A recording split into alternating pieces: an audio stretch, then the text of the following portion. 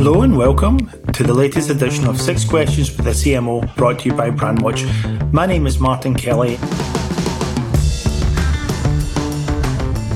Today we're joined by Adeline Coe, Head of Marketing for the APAC region for Automation Anywhere. You're in for a real treat this week. Adeline takes you through her eclectic career, has some wonderful stories, and including one absolute cracker about a fashion show that she was involved in. So I hope you enjoy. Thank you. Adeline, how are you? I'm good. Thank you, Martin. Great. Look, let's get to the first question. Can you tell me a little bit about yourself? Give me your bio. How come you're here? Sure. My name is Adeline. It's pronounced as Adeline, French name. I am an artist by nature, marketer by passion, and a mom by choice. Currently, I am with Automation Anywhere, heading up marketing in the Asia-Pacific region.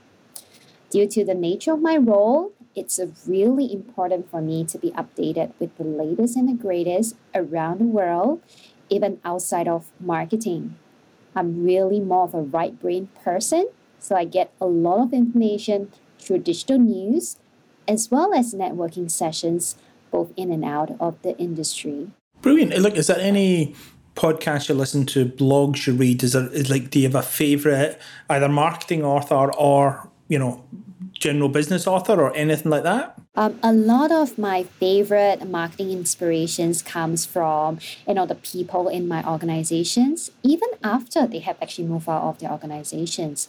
I have a few, CMOs whom I've actually worked for that continues to be, my inspirations to not just my marketing career, but also my personal life. So I wouldn't say that there's a general, person, from the books or the podcast that I really follow to, because getting to the real life inspirations is the most strongest motivation I have to follow them. No, look, I totally agree with that. I've got a couple of marketers. One of them, and we'll have all heard, Dan McDermott's podcast was one of the first that we published from Mimecast. If you haven't listened to that, please go back and listen to it. It's an absolute cracker. I got a lot of time for Dan and his. I worked for Dan for a couple of years, and he's certainly given me a huge amount of knowledge. And then I am going to call out a previous marketing manager called Chris Harrick, who I worked with Chris for about 4 years, still in contact with him. The knowledge I got from him, and both of them to this day, I'll still drop a text to get some advice and stuff. So no, that's brilliant. So now we've done the first question. On to the second one. So what's your biggest marketing success and what did you learn from it? This is a really good question. So success to me is not attaining perfection. Success really comes in all forms of, and shapes. Tangibly, it can be dollar signs to the pipe in one campaign, or it can be the number of impressions you have garnered from a video. The first thing about getting success is defining what is success, aligning that to your execution objective and goals, collaborating with your teams, and most importantly, celebrate your success. I have worked in a variety of organizations where success is defined as having large influence to the pipeline, and I have also worked in organizations where success really means reaching milestones together as a team. Success often comes to me from my recognizing and acknowledging of my biggest failure. So I always ask myself, what could I have done better? I remember years ago when I first took up my first managerial position, I was struggling to handle 4 different portfolios as a team of 2. It was so demoralizing, especially when you are working 17 hours a day and you realize you are not translating into results. So when I stepped back and realized that, hey, I should have done some cleaning up and prioritization before anything, that's when the engine starts going and conversion starts to happen. Success to me also means the ability to bring people together to perform their best. Take, for example, a music conductor. The directions of the baton is critical to bring the best of all instruments together. The successful delivery of the tune defines the success of the music conductor. This is what success is like to me, bringing out the best of the people around me. No, I totally agree, and I think you've answered both the biggest success and the biggest failure question.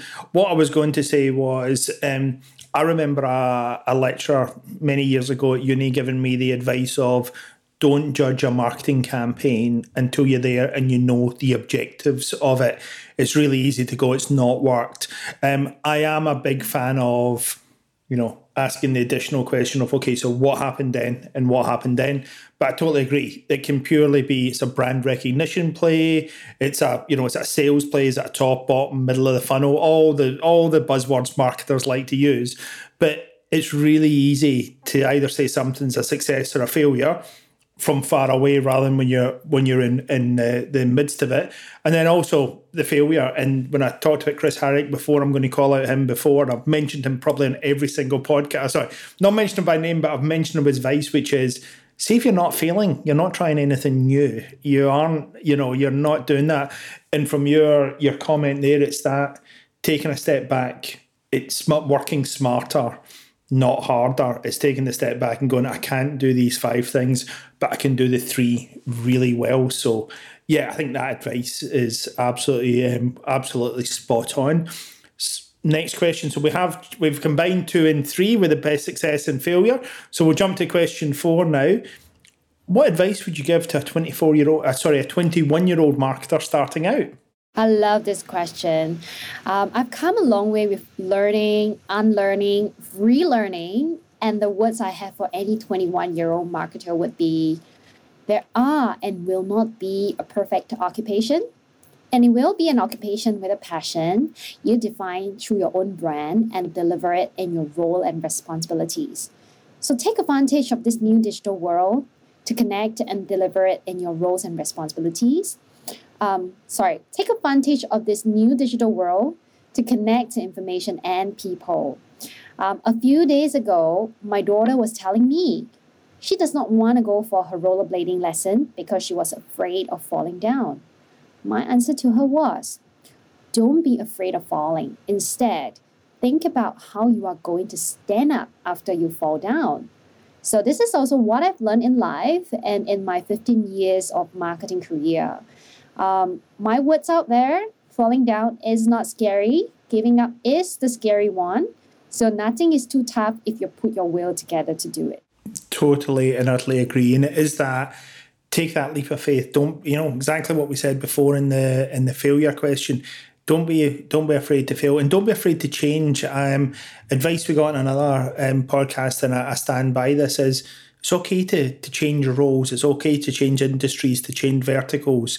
For a young marketer, try channel marketing, try field, try customer, try some digital stuff. Though I must admit, I think there's very few hardcore digital marketing roles, because every marketing role has a good chunk of digital involved in it. But to me, yeah, your advice is spot on. It's don't be afraid to fail, and just try stuff. Like, take that leap of faith that you can jump off the cliff. So yeah. Next question then. What do you think the biggest thing in marketing is going to be in the next 12 months? Marketing has never changed, in my opinion. It's the mindset of the marketers and the delivery mediums that has changed in terms of the consumption. So consistently 20 years ago, experience was delivered through the TV. Top shows were delivered at the golden hours, especially during dinner times. 20 years later, advertisements and video content are served to you in a customized experience where you get to consume data anytime, anywhere you want, through your favorite channel, or even through your favorite influencer. So customer experience has been the spotlight and will always be the consistent spotlight, just with more stringent expectations from your brand consumers on how they want to consume content. Hence, it is even more critical to really listen to your customer intelligence and deliver the experience they expect not only to attract new customers, but also to achieve high retention rate.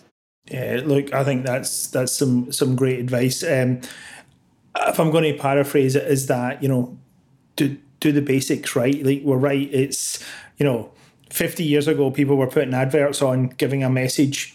We're still doing the same thing. It's just in a different way. I do think again, you're right about the listening to customers, hearing what they're saying. If you can do that live, brilliant. If you can, but what is their bugbears? What's the thing that annoys them that's going to let them go across the road to that other shop or log on to that different website? And it could be something really small. We've all been there where that red button really annoys you, or why won't they put the red button in? And you're like, I didn't even know. And you're like, yeah, but we've lost X number of customers because somebody else just is a really easy way. I know for myself, I'll generally try and choose a ride sharing platform purely because all the receipts are automatically emailed to myself and I don't need to try and find them. And I know that's a really simple thing.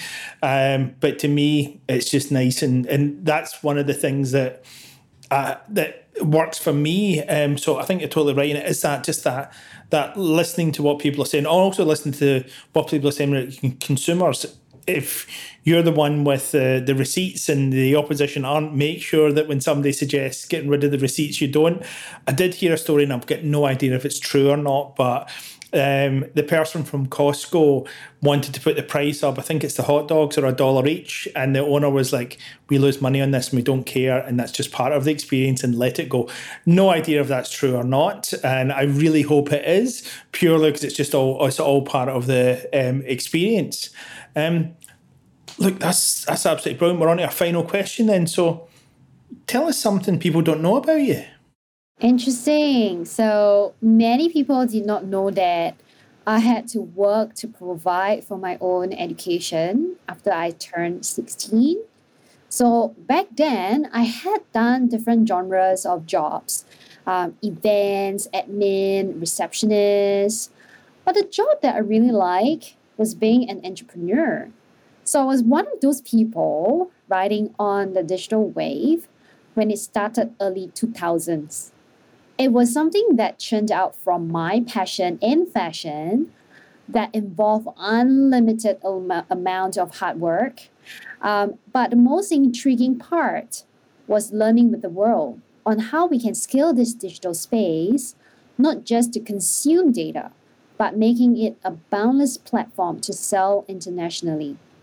The climax of the business was having my own fashion designs strutted down the middle of the central business district in Singapore and was graced by at least 10,000 people that day.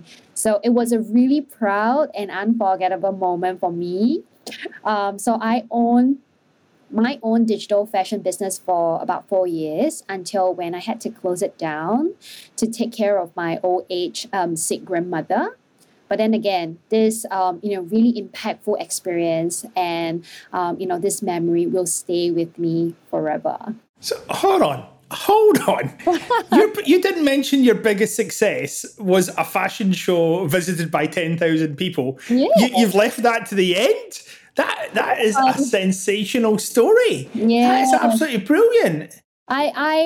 I really enjoyed my time being an entrepreneur, even though, to be honest, like at the age of 17, I had to really, think about my studies. But at the same time, the thing that I really wanted to do was being an entrepreneur.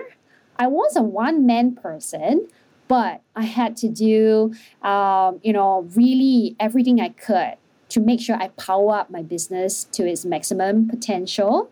So I was doing sales, I was doing marketing, I was doing business development, I was doing procurement, I was doing logistics. And really, it was the time of my life. And, really just thinking back, it was a lot of also meeting like-minded people in the same industry, really inspiring peers, trying to also grow their business. We share ideas, we come together and we ride and surf the digital wave together. It was just, so much adrenaline back then that, yes, I had to leave it to the end of this podcast to tell you guys that. Do you know what I love about that? And it is that, and maybe I should change the question to what advice would you give the 17-year-old marketer? But I think one of the things is, and I mean this as an absolute compliment to 17-year-olds, they don't expect it to fail, so they don't know what can go wrong. So they do to take the leap of faith. They do, and I am so inspired by that. I'm so inspired, by the 16-year-old or 17-year-old starting their own business online and just hustling and trying different things. I know my 16-year-old at one point was going to a school swimming day and bought a box of Coke and sold it to his friends. And it was one of those where he didn't know that he probably shouldn't have done that, but he made a couple of quid out of it and he was quite happy doing it. And I'm a massive fan of that. The younger entrepreneur, as I said, they're the ones that will not just leap off, they'll take a run before leaping off the cliff. And they've also got almost nothing to lose, as long as they've got a bit of cash to back themselves up with it. And that's such an inspiring story. Look, thank you so much for your time today. I think everybody's going to absolutely love the podcast. So thanks a lot.